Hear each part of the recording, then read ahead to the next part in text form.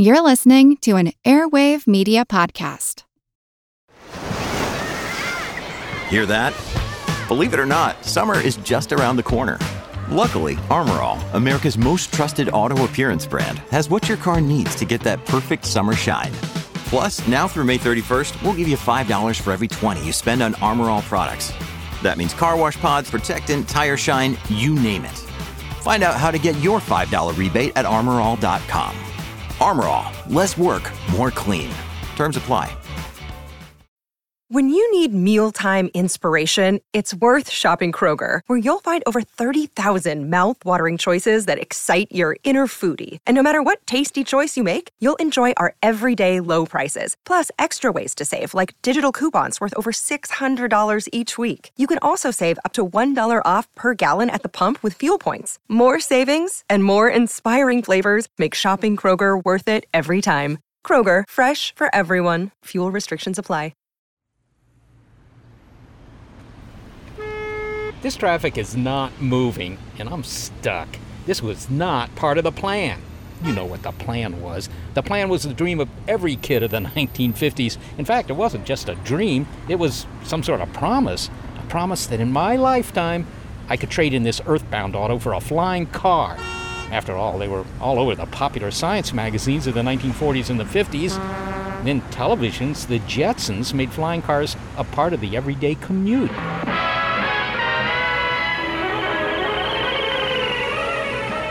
Okay, that was a cartoon, but it certainly felt visionary. After all, the Jetsons' high-rise architecture was inspired by buildings that already existed in Los Angeles in the early 1960s. You think of the theme building of the LA airport, you'll see the prototype of the Jetsons' cloud-scraping apartment building.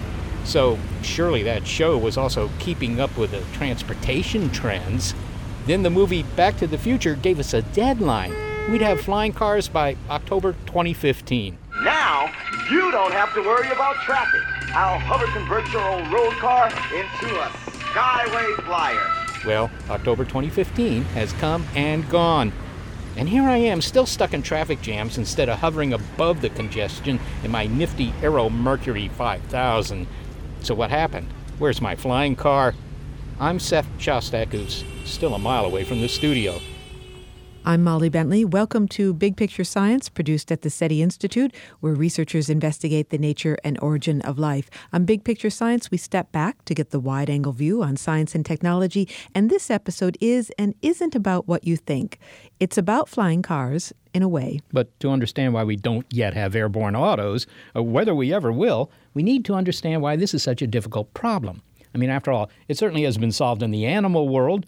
Tens of millions of years of unfunded R&D in birds, insects, and some mammals has perfected the mechanics of taking to the air. Meanwhile, humans have had a measly century of aeronautics experience, and that's not much.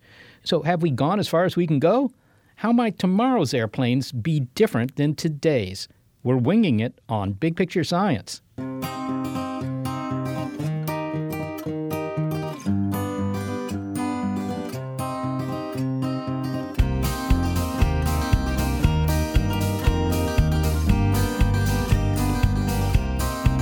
We don't have flying cars, and I'll try to momentarily stifle my disappointment and consider the many examples of successful flight we find all around us in nature.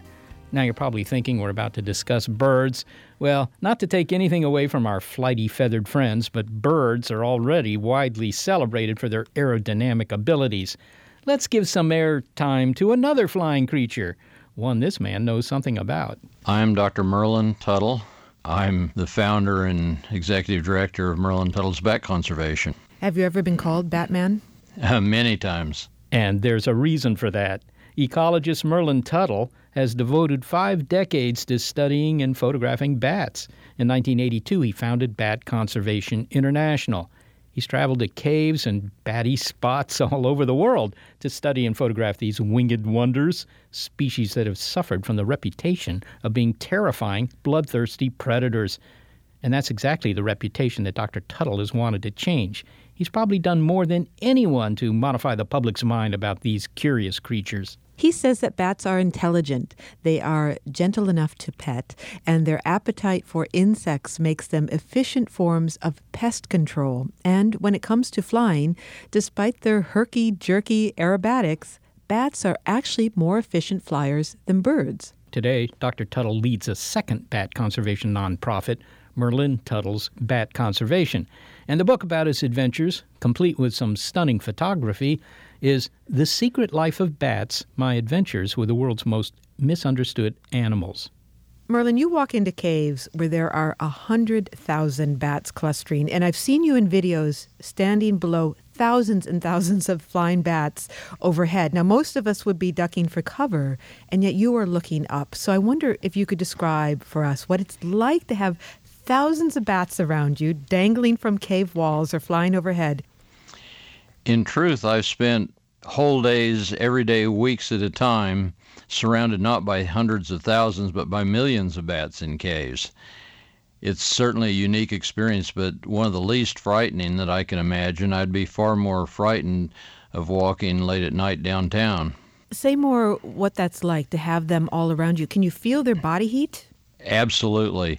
When I first entered Bracken Cave, home of the world's largest remaining bat population, I immediately could feel the heat radiating out from the bats covering the walls. The walls are coated with 200 to 500 bats per square foot, covering thousands of square feet, literally 200 tons or more of bats. And as you walk into the cave and approach one of the walls, you can actually feel the heat from the bats' radiated body heat coming just like you're walking up to a heater in a house. The body heat of the bats in Bracken Cave averages about 102 degrees Fahrenheit, so it's a very hot, difficult place for a human to feel in any way comfortable. And is that why they cluster together like that, to keep each other warm? Well, bats are very sophisticated. Recent studies indicate that even small insect-eating bats have social systems that are strikingly similar to those of higher primates and dolphins and elephants. They have very long memories. They share information. They adopt orphans. All kinds of things that we would never really expect a tiny animal like a bat to do. They are extremely well organized. For example, during their morning return, this should end up being a traffic jam that would absolutely give nightmares to any airport traffic controller. You have 10 to 20 million bats deciding to come home at dawn, and they circle thousands of feet above the cave in great flocks. And somehow those flocks know when it's their turn to dive for the cave, and they dive at close to 80 miles an hour. You can hear each bat. It's like the roar of a waterfall when you stand close to the column of bats entering, and it's a continuous column. There's almost no break in the column. 80-mile-an-hour moving bats that as soon as they enter the cave have to suddenly put on the brakes. You can hear them, each one going by, and then all of a sudden putting on the brakes, and they must have to, within just almost split seconds, figure out where they're going to roost, or they'd cause a huge rear-end bumper collision. And how do they put on the brakes? With their manipulating their wings in some way? Yes. And they have fabulous wings that are, in fact, the most efficient out there, much more efficient than either insects or birds, because they are membranous, and they have multi-digited fingers in those membranous wings so that they can manipulate them much more effectively than other flying creatures can. So, for example, with a bird, the wing is fixed, and what you're saying is this is mutable. It can move with different joints and so forth. Oh, absolutely. A bat can fly up to an insect at high speed and reach out and grab it with a wingtip. Their wings are just expanded hands with long fingers with a double layer of membrane between, and they can manipulate those fingers just like we do our hands. So in high-speed flight, a bat can just reach out and grab an insect in a wingtip and put it in its mouth, It can catch it in its tail membrane. It can catch it in many different ways. That's incredible. So while it's flying and it's using its wings, this many jointed wings to fly, it catches the insect with one of the wings and can pop it into its mouth while it continues flying. That's part of why we see bats seeming to be so erratic when they're flying, is because that was my next oftentimes question. they're popping insects in their mouths. And in fact, it's possible for one bat to catch 2 or 3 insects in a single second. Now, the title of your book, and actually your life's work, has really been devoted to correcting the misunderstanding about bats. Your subtitle is My Adventures with the World's Most Misunderstood Animals. And in what ways are they misunderstood? Humans just naturally fear most what they understand least, and bats have the misfortune of being active predominantly only at night, flying erratically, showing up in unexpected places, living in places people often think of as spooky places like attics or caves. And so it's no wonder that people have somewhat of an inborn fear of bats. But actually, where bats are very large with 3 to 6 foot wingspans and live out in the open where people can see them, people eulogize them as folk heroes. We're only afraid of bats where they're small and hard to get acquainted with. And you fell in love with them, if that's the best way to put it, when you were a teenager, I believe. What was it about bats that captured your imagination? Well, bats are truly incredible animals. There are more than 1,300 species in the world. They live everywhere but the most extreme desert and polar regions. They can be just as cute as any panda or as weird as any dinosaur. They range from tiny little bumblebee bats that weigh a third less than a penny to giant flying foxes with close to 6 foot wingspans. And it's amazing how little we know about them and how much there is to discover. Well, you've taken incredible photos of bats, and the photos that you take are not meant to evoke terror, which is how many bats are photographed, right, in these sort of scary images. And I wonder if you could just describe the approach that you take in your photography. I got started photographing bats basically in defense of bats when I was asked to write a book chapter for National Geographic, and found that all the pictures they were going to put with my chapter showed bats tormented, snarling, in self-defense. You take an animal whose head is the size of your thumb or smaller. He's scared. He shuts his eyes, clamps his mouth. He doesn't want to do anything. He thinks you're about to eat him. So you blow in his face or do something to aggravate him. He opens his mouth and snarls in self-defense. You snap his picture, then you blow it up to page size, and it looks like a saber-toothed tiger on the offensive. So National Geographic offered to send one of their staff photographers, Bates Little Hales, out to the field with me to try to get some good pictures of bats. When we were finished working together, he gave me the rest of his film and said, "Why don't you try? You've now learned everything I know about how to do it, but you understand the bats too." And the key to getting good pictures of bats is, of course, understanding the bats, not just being a good photographer. Well, it also takes incredible patience. Now, speaking of the faces of bats, in your book, you have photographs of just bat faces. And what's remarkable is how varied they are.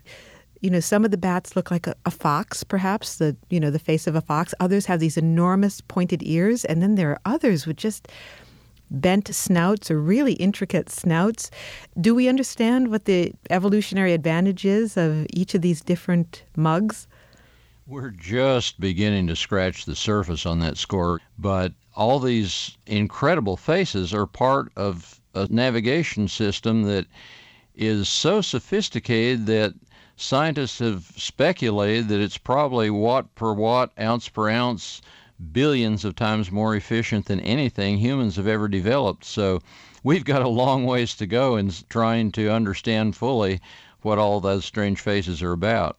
If a photo doesn't work, you've said, and you've done some incredible photos, one of the ways to convince someone that the only good bat is a dead bat is not true, is to point out that they are essential pollinators and also a cheap form of pest control. And you write that you can win over a potato grower by showing him a pile of bat dung.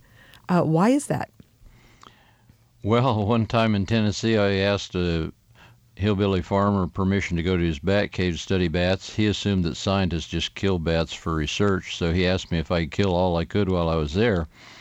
Instead of arguing with him about why bats shouldn't be killed, I just went into his cave, picked up some droppings under the roost that include conspicuous potato bug beetle wings, brought them out and said, I'm trying to figure out what all these bats are eating.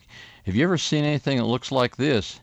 And you could see his eyes get big, and all of a sudden the light's dawning, and he's saying, "Oh my God, those blank potato bugs! The bats eat them bugs? How many?" I said, "Well, they don't just eat potato bugs. They eat corn earworm moths. I see you have some corn over there, and they eat mosquitoes. And well, how many?" I said, "Well, I don't know how to count how many, but a colony the size of yours probably eats 100 pounds of insects in a night." And he says, that's a lot of bugs. And next time I came back, anybody trying to interfere with his bats would have been run off the property at the end of a shotgun. Our world would be extremely different without bats controlling vast numbers of insect pests that fly at night, without bats pollinating many of our favorite food crops, without bats dispersing seeds that keep our forests healthy. Whole ecosystems from deserts to rainforests rely heavily on large populations of bats. The future of bats depends on our getting people over their fears and educating them to what bats actually do for each of us every night. Merlin Tuttle, thank you so much for speaking with us. Merlin, I have to say I was hoping you could tell the story of dropping into that cave and be nearly asphyxiated by ammonia rising up from bat dung, but I'm afraid we'll have to leave that story for another time. You're very welcome. We'll have to speak another time to get all this other material in. I look forward to it. Merlin Tuttle is an ecologist who has devoted 5 decades to studying and photographing bats. He's the founder of Bat Conservation International, and he leads the nonprofit Merlin Tuttle's Bat Conservation. A book of his adventures that includes some of his photography is The Secret Life of Bats, My Adventures with the World's Most Misunderstood Animals. You can join his effort or view his photography using a link posted on our website, bigpicturescience.org. And I do recommend checking out his photography. His photos of bats are incredible. And all of them crowded into a cave like that for warmth, I guess, when it's cold. And I don't know what they're doing when it's hot, but, it reminds me of penguins. But so do their social systems, adopting orphans and all that. That's what penguins do? Well, they'll take care of lost chicks and stuff like that. And the other thing that struck me, that bats are about as important to agriculture as bees are because they get rid of all these insects. Coming up, bats do it, but birds and bees also do it. And so did the terrifying pterosaurs during the Jurassic. The ability to fly has evolved many times separately in animals and insects. Discover its evolutionary benefits. And no, they're not doing it just to have fun. Meanwhile, I'm hoping that what we learn will give me an advantage in traffic with a flying car. We're winging it on Big Picture Science.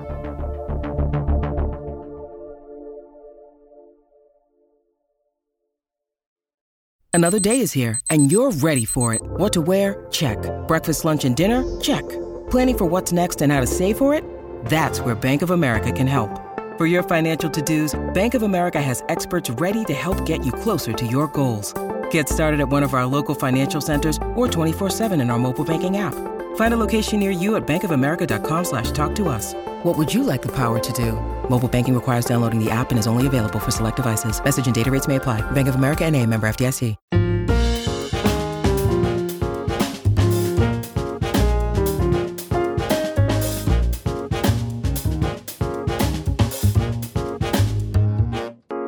Engineers who are designing future airplanes may find inspiration in the flexible wings and superb aerodynamic abilities of bats.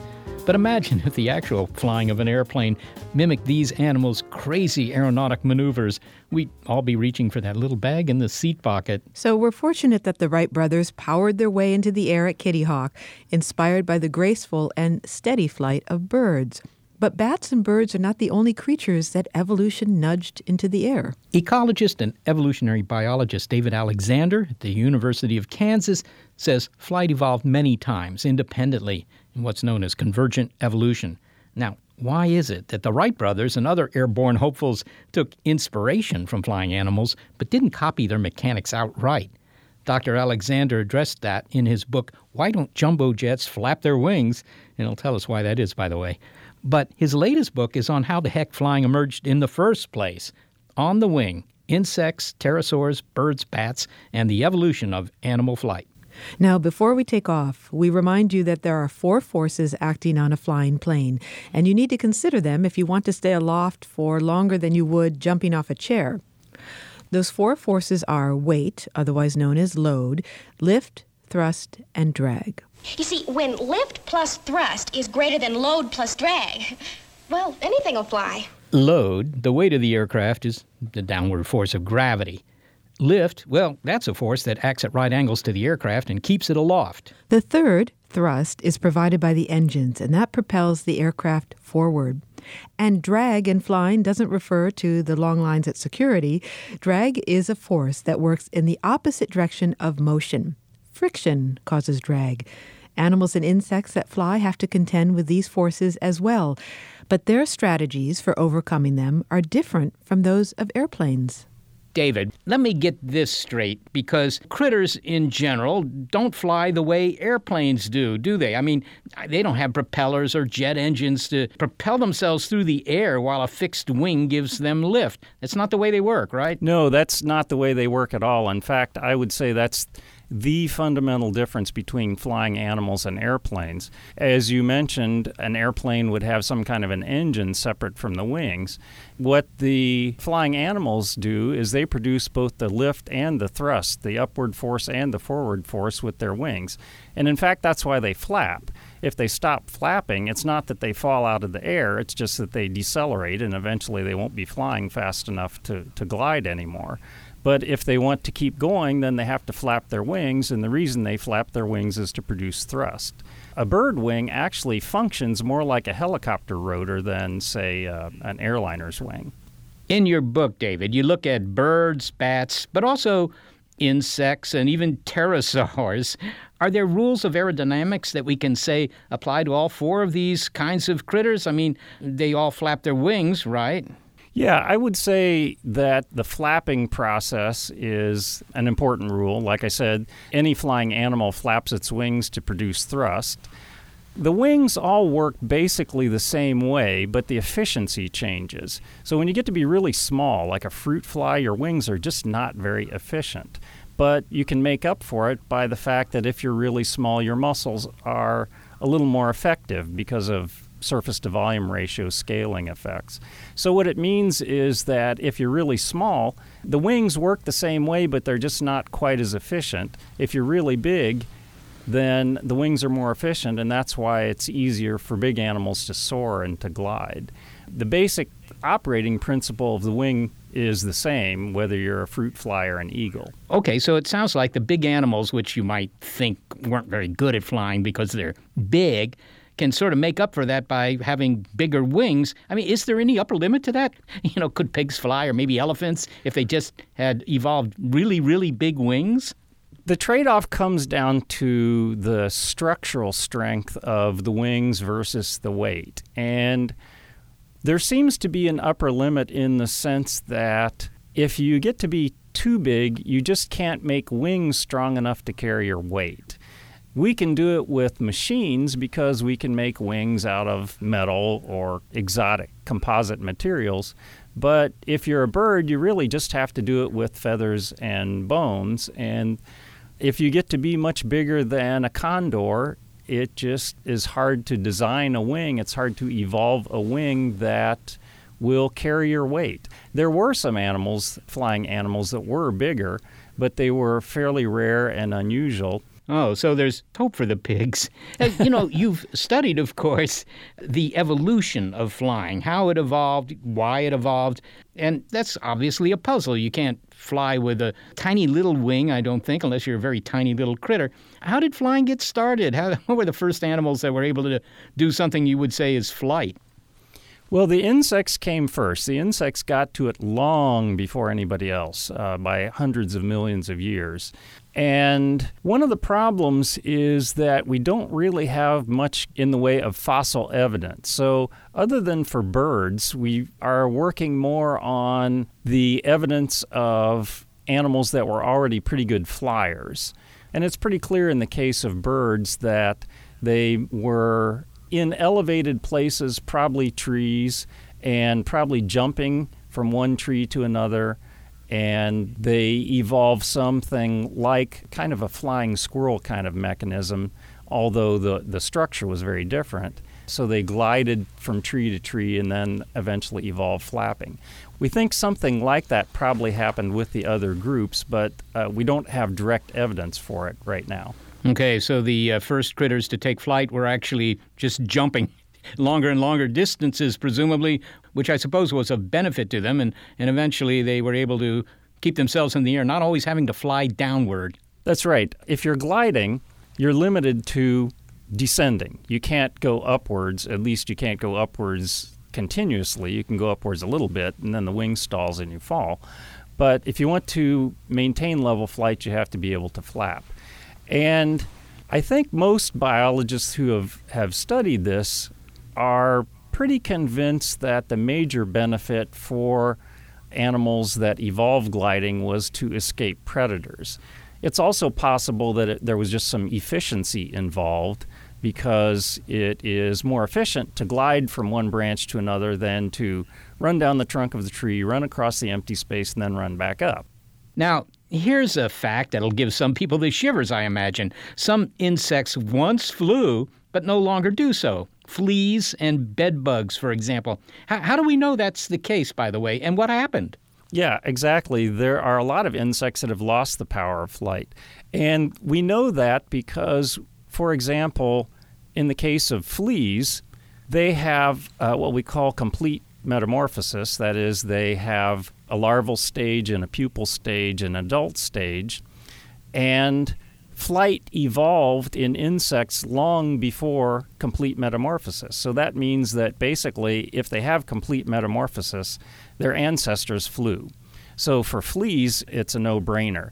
For bed bugs, it's a little bit trickier, but their closest relatives are the group that entomologists call true bugs, and true bugs include stink bugs and a number of other insects that can fly. So again, their family tree is nested deeply in the family tree of flying insects. So there's no question at all that those insects lost the ability to fly.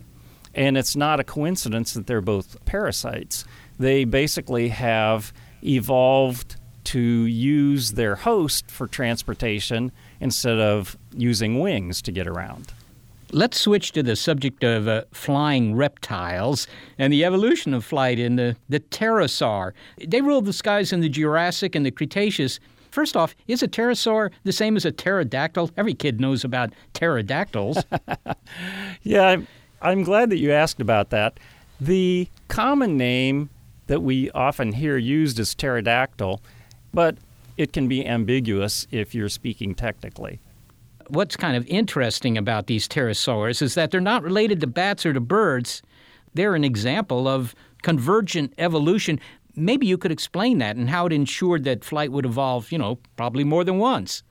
Yes, convergent evolution is when you have animals that evolve separately to perform the same function. And so we have pterosaurs that evolved completely separately from birds and bats, and birds evolved wings, and bats evolved wings, and pterosaurs evolved wings, all at different times. The pterosaur wing looks kind of like a bat wing, but bats have several fingers that help support their wing membrane, and the pterosaur just has one great big finger. In fact, that's what pterodactyl means. It means wing finger. But the wing has to do the same thing. Doesn't matter whether you're a bird or a bat or a pterosaur, the wing has to do the same thing. It has to be able to flap, it has to be able to produce lift and thrust, and it also is really handy if you can fold it up. Unlike, say, the Piper Cub out at the airport, most animals really can't get around on the ground very well unless they can fold up their wings. And so that's another convergence between bats and birds and probably pterosaurs, although it's a little bit hard to tell from the fossil evidence. They can fold up their wings when they're not using them. That prompts me to ask, have we learned something from these studies of the critters that would help us with our own efforts to take to the air? Well, the short answer to that is we've probably learned less than you might expect. And that's because, as I said early on, flying animals flap their wings to produce thrust. And we don't have a kind of machinery that makes flapping wings efficient. The kind of machinery that we have makes spinning things like propellers and turbines more efficient. So, in fundamental ways, flying in animals is different from flying in airplanes. But on the other hand, wings are wings are wings. And so I would say that maybe the most important thing that we learned from flying animals is that the way to fly is to use wings. So I'm not sure if there were no flying animals that it would occur to a person that, hey, if I want to fly, I need these big flat things sticking out to the side. Now, it is also true that the Wright brothers said in their writings that they figured out turning by watching birds. And I think that's really amazing because what they really figured out was how to maneuver an airplane. Their big contribution, in my view, was learning how to steer. Where other people thought they could just get by with rudders, the Wright brothers figured out you need to do it with the wings. And they claim that they figured that out by watching birds. So I would say that's a pretty impressive tech transfer that we got from flying animals. Well, finally, David, on the basis of your studies and what you've told me, it doesn't sound like you believe that future jumbo jets are going to get around by flapping their wings. No, I don't think so. I think it's pretty safe to say that any large flying machine will continue to fly with fixed wings. But I would also say that there are some definite technological advantages if you're really small to flapping. And the cutting edge in what we call biomimicry, or borrowing from nature these days, is in micro air vehicles that can flap their wings. So it's not unexpected to see that there are very tiny robotic flappers that are being developed for flight. David Alexander, it's been a real pleasure speaking with you. Thanks for having me. It was fun to talk about this. David Alexander is an ecologist and evolutionary biologist at the University of Kansas, where he specializes in animal flight mechanics. His book, On the Wing, Insects, Pterosaurs, Birds, Bats, and the Evolution of Animal Flight. And it's interesting that he says that we didn't learn all that much from watching animals as we built our first aircraft. So the Wright brothers were more inclined to look at a bird for some inspiration, but they didn't study, say, the bumblebee. No, they didn't model their first plane wasn't modeled after a bumblebee. Well, did listening to Dr. Alexander give you hope about your flying car? Well, he didn't comment on that directly, but it does sound that if you were to build one, because it's a big thing, it's going to have a fixed wing. And beyond that, it would be good if those wings would, kind of fold up, although that strikes me as harder to do than getting a rag top into the trunk of a convertible. So technically, it's kind of a challenge. It sounds like a very difficult one.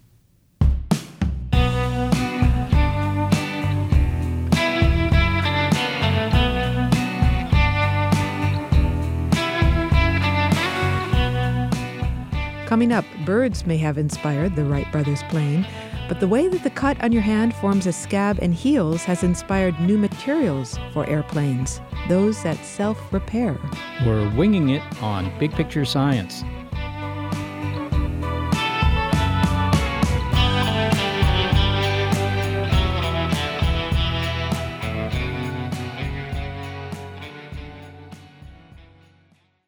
I'm Jane Perlez, longtime foreign correspondent and former Beijing bureau chief for the New York Times. I've been a foreign correspondent in lots of places: Somalia, Indonesia, Pakistan, but nowhere as important to the world as China. I mean, China is not dropping anti-democratic paratroopers into Montana. But of course, we did see things like the weather balloon/spy balloon riveting the whole country for a week.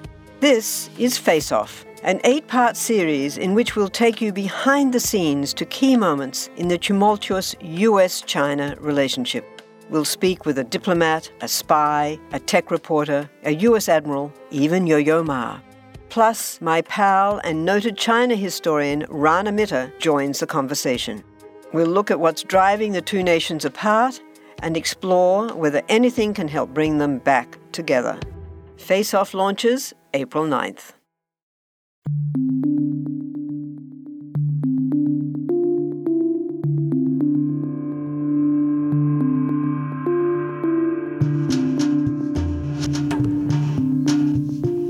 Well, I'm guessing that if someone does build a flying car, the wings will have to be fixed because it's apparently hard to make a big thing fly by flapping. So maybe flying cars, despite their novelty, won't be causing a flap. That is, if we ever have them. But even if we don't, that doesn't mean that the flying machines of tomorrow will be the same as those we have today. My name is Duncan Wass. I'm Professor of Chemistry at the University of Bristol in the UK. So how is a chemist involved in building the next generation of airplanes? Dr. Wass and his team are creating a material with self-healing properties so that airplane wings can fix damage or structural failure themselves.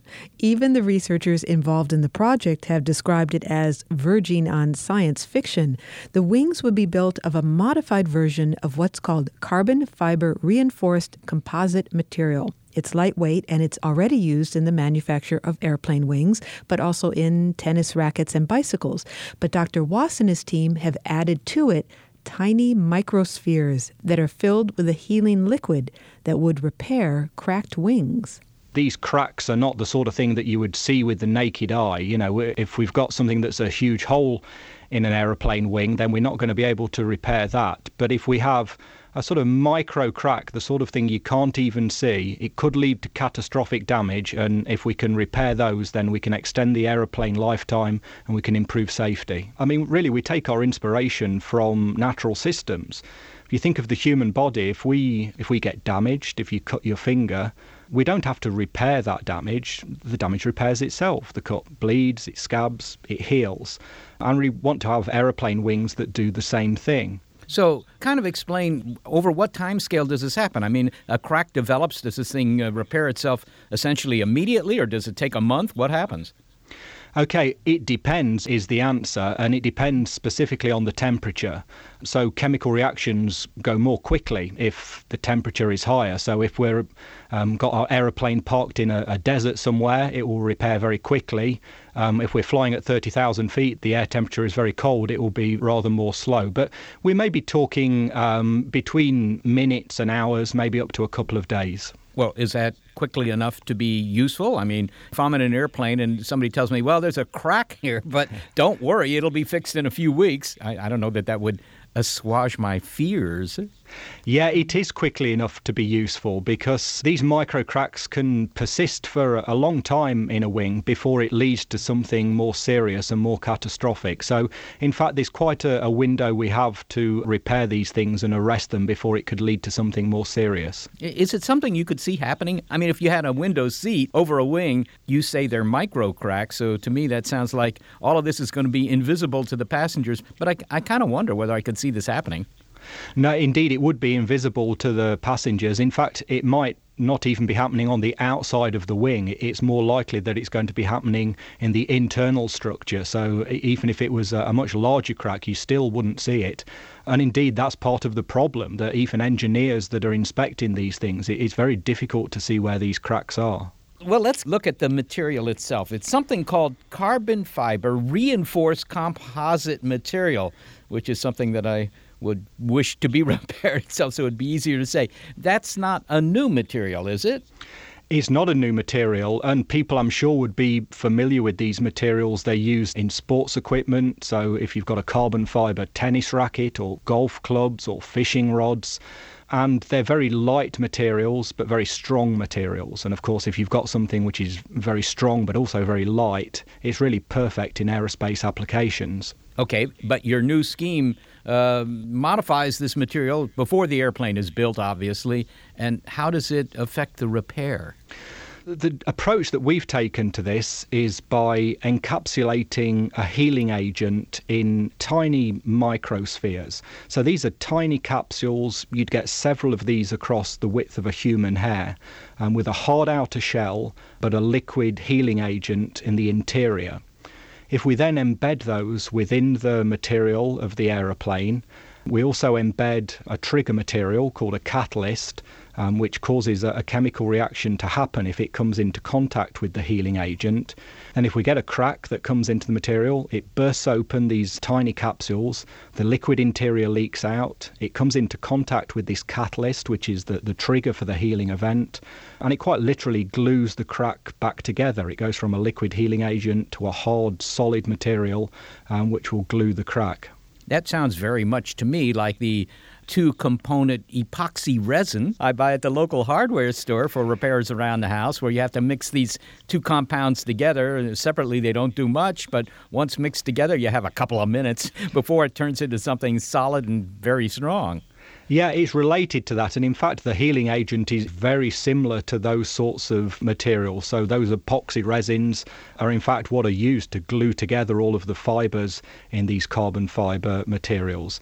One slight difference is that for your two-part epoxy, you need to get the mixing just right. You need to have equal amounts of the two components. In our approach, you only need a tiny amount of the catalyst. It really is a trigger. So that it means in events like damage, where by definition it's difficult to predict what's going on, we don't have to worry about getting the mixing exactly right. Well, Duncan, why do we need this? I don't want to be skeptical here, but personally, if I were going to invest in aviation technologies for the future, I guess I'd prefer a practical supersonic aircraft or that flying car I keep hoping for. But that's just me. I mean, how does this technology improve my gusto-grabbing lifestyle? Okay, well, I guess, a flying car would be great, wouldn't it? We'd all love one of those. Mm-hmm. I think that how this can improve things is really it changes the design concept for aeroplanes. The minute these things are over-engineered, they have to withstand damage, they have to be safe. Here we could use less material and we could allow it to repair itself. And if we're designing them to use less material, they're going to be lighter. If the airplane is lighter, that means it needs less fuel. So there are kind of green benefits to this as well. Well, finally, Duncan, how significant is this to the future of aviation? I mean, lighter aircraft, that's clearly an economic benefit. Is this going to change aviation in a significant way, do you think?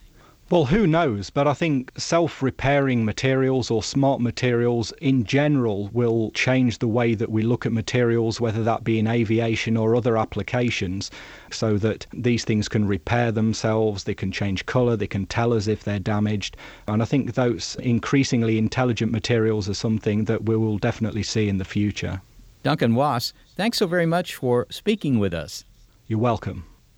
Duncan Wass is a professor of chemistry at the University of Bristol in the UK. Well, it sounds as if the airplanes of the future will be made of smart materials, and I'm grateful for that. But I was so hoping to see my dream come true, the dream of a flying car. But even Dr. Wass chuckled at that idea, so I guess I'll have to let this go. Don't let your dreams of flying cars go, Seth. It might still happen. But who are you? My name is Sanjeev Singh, and I'm a roboticist at Carnegie Mellon University. Well, are you building flying cars? Not right now, but I used to work on a flying car project for DARPA. But now I'm working on autonomous flight systems, and you'll need them if we're ever to build flying cars. Wow, hey, that's great. Can you talk for a moment? Sure. All right. I, of course, want to talk about what you're doing now. But first, you used to work on a flying car project for DARPA, Defense Advanced Research Projects Agency. Can you say something about the proposed design and in general how a car could transform into an airplane? Yeah, I think the key idea of this project was to have a vehicle that could both drive and fly.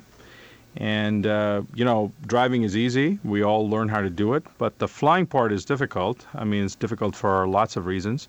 It's difficult because the physics of flying are not so conducive to things going vertically up and down. So that's one thing. The second thing is it's typically pretty hard to control these kinds of vehicles. So what we suggested was that if you are to have flying cars that could be operated by the layperson, somebody who hasn't had intensive helicopter pilot training, then it would have to be autonomous, sort of like in the Jetsons. Autonomous. I'll get back to that in a moment, but I'm first just trying to picture this. I mean, would this flying car have wings or rotors or something that could retract, or would everything kind of be fixed in place? I mean, that might make it hard to park. You're absolutely right. You might need something like rotors, and you might need some sort of ducted fans that could help the vehicle go up and down. But you said they'd have to be autonomous. You know, they got to kind of fly themselves. Why is that important? I mean, that sounds to me like it's taken some of the fun out of it. Yeah, maybe. You know, the idea is that it takes quite a lot of practice and a lot of skill to be able to guide these vehicles. We're not used to controlling things that go up and down. These things cannot go infinitely up and down. They are controllable to some limit. So, for example, if you took off, you might have to go forward a little bit before you can go up to just be able to build up the momentum. And that path might change on a warm day to a cold day just because of the physics. So the idea is that, you know, it takes some practice to know how much to control the vehicle so that you're going to be able to clear the trees as you take off. And this is the kind of thing that the autonomy could really help you with. Now, I don't know if you can answer this, but is DARPA still thinking about, you know, the equivalent of a flying car, albeit for the military? Well, there was a motivation for it at one point. The problem is that the physics are very hard. It's tough to beat gravity. So that flying car project morphed into something that is a modular idea, and it could actually go onto a car. So think of it like a flying wing. Okay, and it could fly on its own. It could carry a cargo module underneath it. The cargo module underneath it could also be replaced by a car-like vehicle. So the notion is that it turned into a concept where the emphasis became on the flying wing itself and not on the driving part. Well, okay, it doesn't sound to me like DARPA is going to do the research that's going to give me the flying car, even though they've done research that's produced lots of commercial products.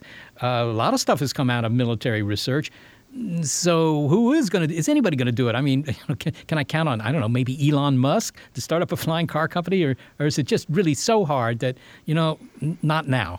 So, in fact, there are a couple of commercial companies that are working on this concept of a flying car. The most recent one that I've seen is a company from China called eHang that has come out with a car that looks like a quadrotor. There's one of these small hobbyist things scaled up so that it could actually have a cabin for a single person to sit inside. There's another company in Boston called Terrafugia that's working on a flying car. So if you go to their website, they actually claim we build flying cars. And the one product they have is actually quite interesting because rather than it being a car that flies, it is really more like an airplane that drives. It's actually a very interesting distinction because it's not VTOL or vertical takeoff and landing. So imagine that you had a vehicle in your garage. You got in it. You could then drive it to an airport or a runway anyway. And then you push a button and the wings sort of fold out, become rigid, and turns into an airplane, and then you can fly it. When you get to where you're going, again, the wings fold up again and become something that looks like a car, and you drive it to where you're going. So Terrafugia has been working on this concept for several years. Well, Sanjeev, you're still working on autonomous vehicles, even if it isn't a flying car. In fact, you lead a startup called Near Earth Autonomy, and you've apparently created an autonomous helicopter. What can that do? So the idea with the autonomous helicopter is to do all the things that helicopters do today, but do it without requiring a skilled pilot. And the application for this? I mean, who wants this thing? There are lots of applications, but one application is carrying cargo. For various reasons, we might want to have a helicopter that carries cargo to places where there may be some threat or there may be some risk to pilots. Another application in general is casualty evacuation, medical evacuation, for example. So medevac would be another application where you have to quickly take somebody who has been injured for medical care. What kind of sensors are involved for it to kind of sense its environment and also know its location? For sensing its environment, what we do is we use various forms of cameras. We use LiDAR, which is lasers that measure distance at a very high rate. We use radar sometimes. We also use inertial navigation and GPS, so to figure out where the vehicle is at very high rate.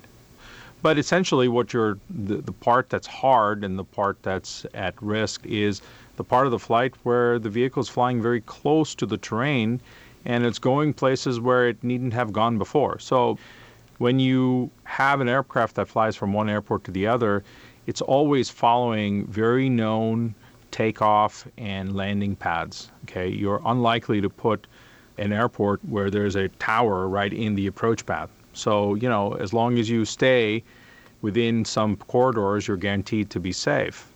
But when you're going somewhere that you haven't been to before, you don't know a priori whether there's going to be a tower, there are going to be trees, there are going to be wires, or maybe even some terrain that you hadn't anticipated.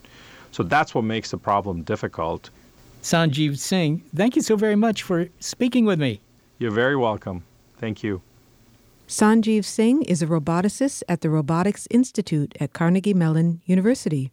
So what we've learned in the show is, to begin with, that flying car, well, I may not get it before my next birthday, but I also would kind of like it to be able to fly like a bat because they're fast and they have this amazing navigational equipment. And the other thing about that is that that's an old technology. Flying was evolved hundreds of millions of years ago by critters, if not by us. It might be very hard to create wings that are as malleable as a bat's wings that would also be able to support a flying car. And also fold up, because I think that would be desirable if you only have a one-car garage. But the thing that was really hard about the flying car, I think, is that it has to be able to fly between any 2 points, from your backyard to somebody else's backyard. It's not like a commercial jet that always flies from one airport to another airport. Well, luckily there are many examples of flying that we can admire in nature. Yes, I admire them more.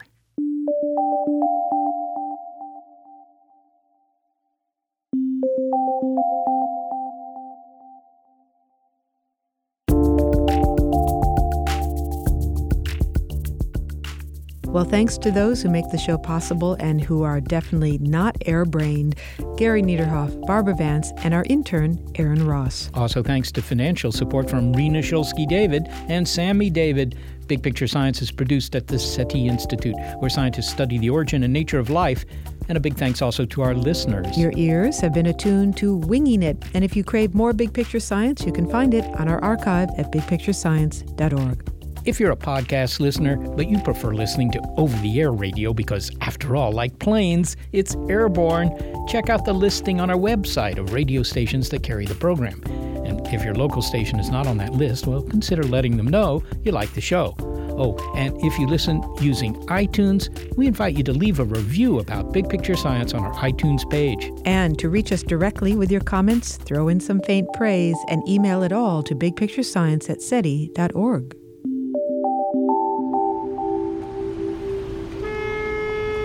Going home certainly hasn't gotten any better. Maybe I'll listen to the radio. Hey, what's this button? Just says air. Well, it's kind of hot in here. Whoa! That premium package upgrade that I bought for this car sure has some surprising benefits. So long, you earthbound suckers. Hope there's food on this flight.